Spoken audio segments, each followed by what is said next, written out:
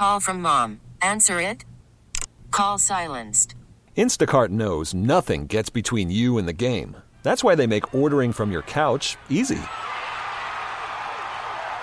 Stock up today and get all your groceries for the week delivered in as fast as 30 minutes without missing a minute of the game.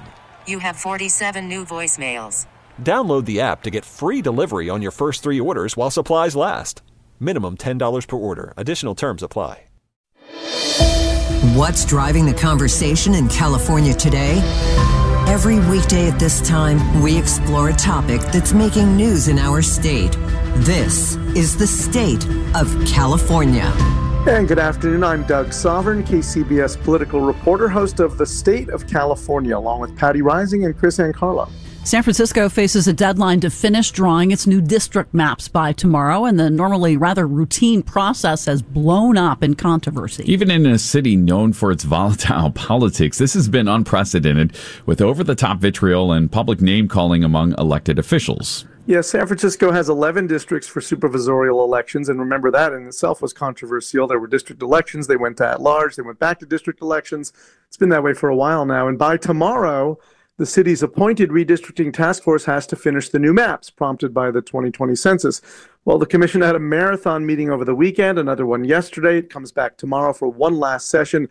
And these public meetings have just been torn apart by acrimony, with members walking out in protest, swearing at one another, the public tearing into them for the maps they proposed, 2 members of the Board of Supervisors going at it on Twitter, using unusually heated and graphic language. Whatever changes this task force ends up making to San Francisco's political map are likely to be challenged in court. So this mess could go on for a while longer, Patty and Chris. Yeah, the commission model was meant to tap down on the rancor. So how did the process get so contentious here? Yeah, I mean, that's why they have these redistricting commissions, right? That's the idea behind them, make them less political, but this has been anything but.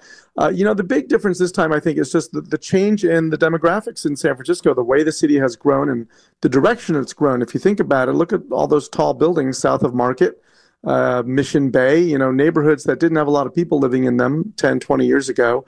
That's where all the new housing is, around the Warriors Arena and the Giants ballpark and south of Market.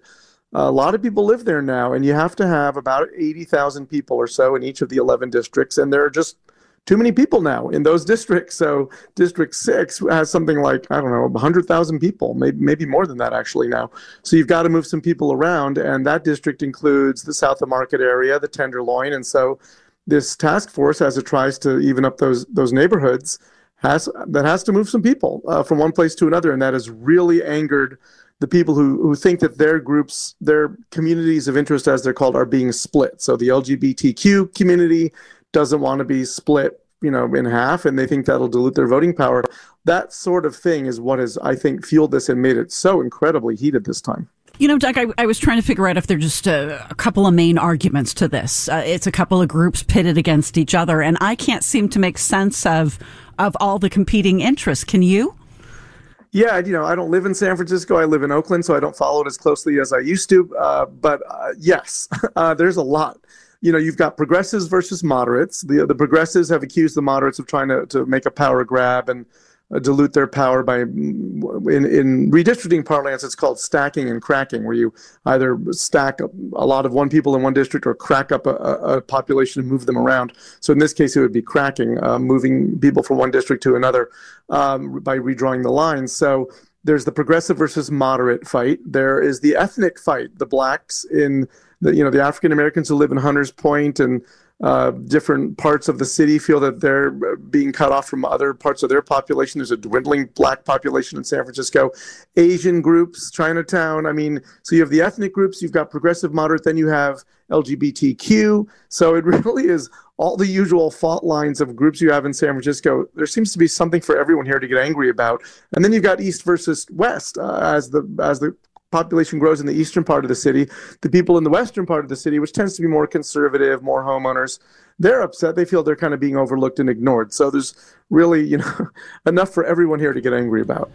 Down south in L.A., they've also had similar fights over redistricting, although a little bit different. For example, Councilwoman Nitya Raman down there is a progressive reformer who won her seat unexpectedly, and she was charging that group with basically trying to move her district so that she wouldn't get reelected, so that the status quo would reign on LA City Council. Is there a similar sort of phenomenon happening in San Francisco? There is, to some extent, in that the Board of Supervisors, the progressives, are afraid they're going to be pushed out of power. The way these lines are being drawn, at the moment, there's no one. I don't think there might be one where someone isn't going to live in the right district anymore. But the way it works is, once they draw the districts, you run in that district. There is that fight on the board, not to quite the extent where it's like going after one person where they seem to be the target, as in LA. But yeah, that is an historical fight in San Francisco. It's been going on for years. Progressives versus moderates. Who's going to control the board? You've got London Breed now seen as a moderate mayor. That fight has been going on for years and years in San Francisco, whether it's district elections or at large. And in fact, one of the reasons they went to district elections originally was to give progressives more power, to give minority groups. This is how you got Harvey Milk, the first gay supervisor. This is how you got Dan White. And then the backlash against that was, okay, maybe we went too far. Let's get rid of district elections. And then eventually they came back. So that fight is always going to go on. I don't think, even though the progressives have been crying foul, that say the moderates are trying to water them down, I don't think that's really what the commission is doing. I don't think they're deliberately trying to give moderates more power. I think it's a tough job to move these maps around and the lines around in a way that you accommodate everybody and come out with even numbers of population. I was thinking the same thing. Being on the redistricting commission, it seems to have worked better at the state level. It seems like a thankless job, and I wonder how many people are going to volunteer in the future. Yeah, thank God I'm not doing it. Although there are a lot of people who jockey for spots on these commissions. They're designed to end gerrymandering and make the process less political. And it has worked better at the state level. There's no end of debate and controversy at that level too.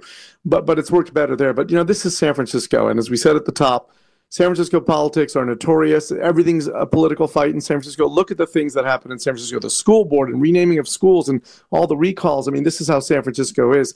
But at the state level, if you're talking congressional districts, and of course they do Senate and Assembly too, but congressional districts, it's 700,000 people per district. You've got a lot more room to maneuver, to move people around and fill out those numbers, and more margin for error than you do when you're talking about 80,000 per district in a very dense city. So any move you make, even if it's just 3 blocks here and 4 blocks there, is going to anger somebody. I was going to use stronger language as they have been in this debate, but let's just say it'll make somebody unhappy. Enough strong language, right? Real quick, what happens if they don't actually meet this deadline?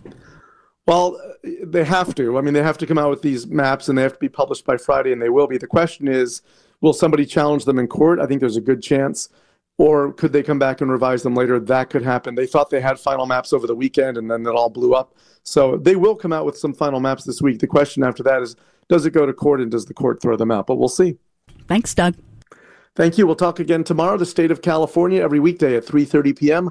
It's also available on the Odyssey app and wherever you get your podcasts. I'm on Twitter, a lot about this, at Sovereign Nation. I'm Doug Sovereign, KCBS. T-Mobile has invested billions to light up America's largest 5G network, from big cities to small towns, including right here in yours. And great coverage is just the beginning. Right now, families and small businesses can save up to 20% versus AT&T and Verizon when they switch. Visit your local T-Mobile store today.